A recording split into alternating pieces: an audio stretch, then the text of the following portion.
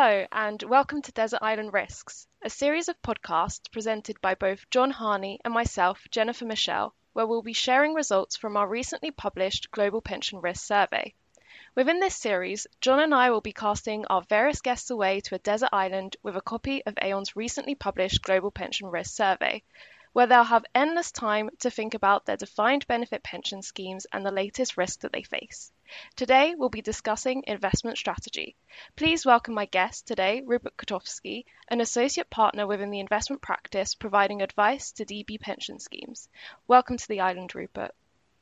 Thank you, Jennifer. Hello, everybody. So, picture this. You're lounging on the beach with this survey. You've read it cover to cover. Can you tell us how have schemes been impacted by rising interest rates? Yeah, sure. Well, the answer to that is very significantly. So the value that is placed on liabilities has dropped significantly, and the assets in which schemes invest to mimic those liabilities has dropped as well. So what does that mean? It's actually led to improved funding levels and lower deficits. And if we looked at the data, deficits on long-term bases are now significantly smaller than they were, and the schemes are now closer to their long-term goals than previously. So what that has meant is that more schemes than ever before are now targeting a buyout, which has risen to 55% of respondents compared to the 30% who were targeting a run-on. So what investment strategy changes are schemes looking to make over the next few years as a consequence of this? Sure, so schemes are now generally in a much better position than they were expected to be, so they're looking to reduce risk.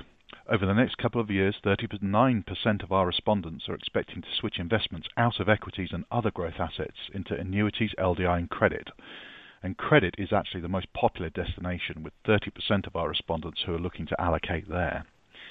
But that's not the only thing that's been going on in strategy terms.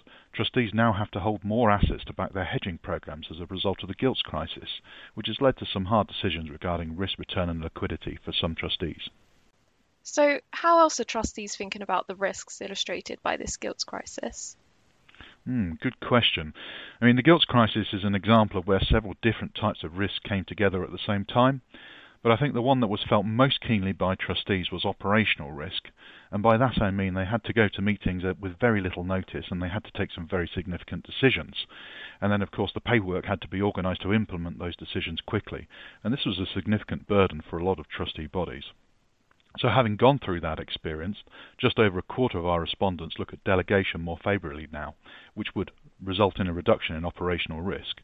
And of course we can offer clients a spectrum of delegation ranging from the traditional fiduciary manager to OCIO to cash flow management, which they can take advantage of.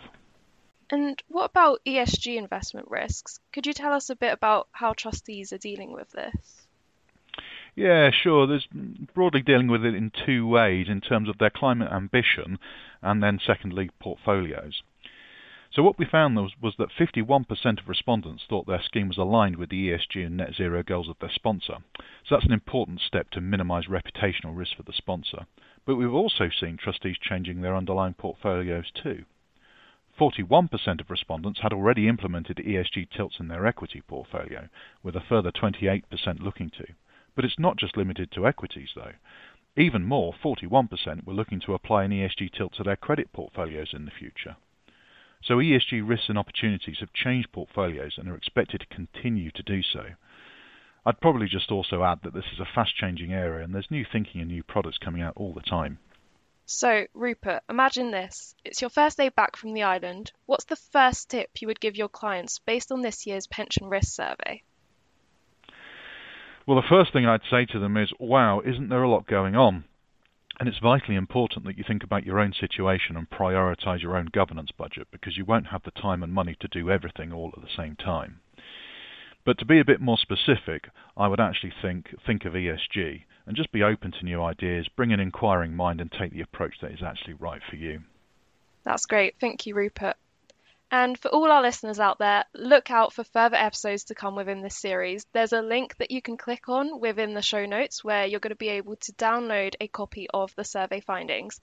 And if you have any questions or comments or would like to discuss this further, please contact your usual Aon consultant or any of us. Rupert, I'll cast you back home now from the island.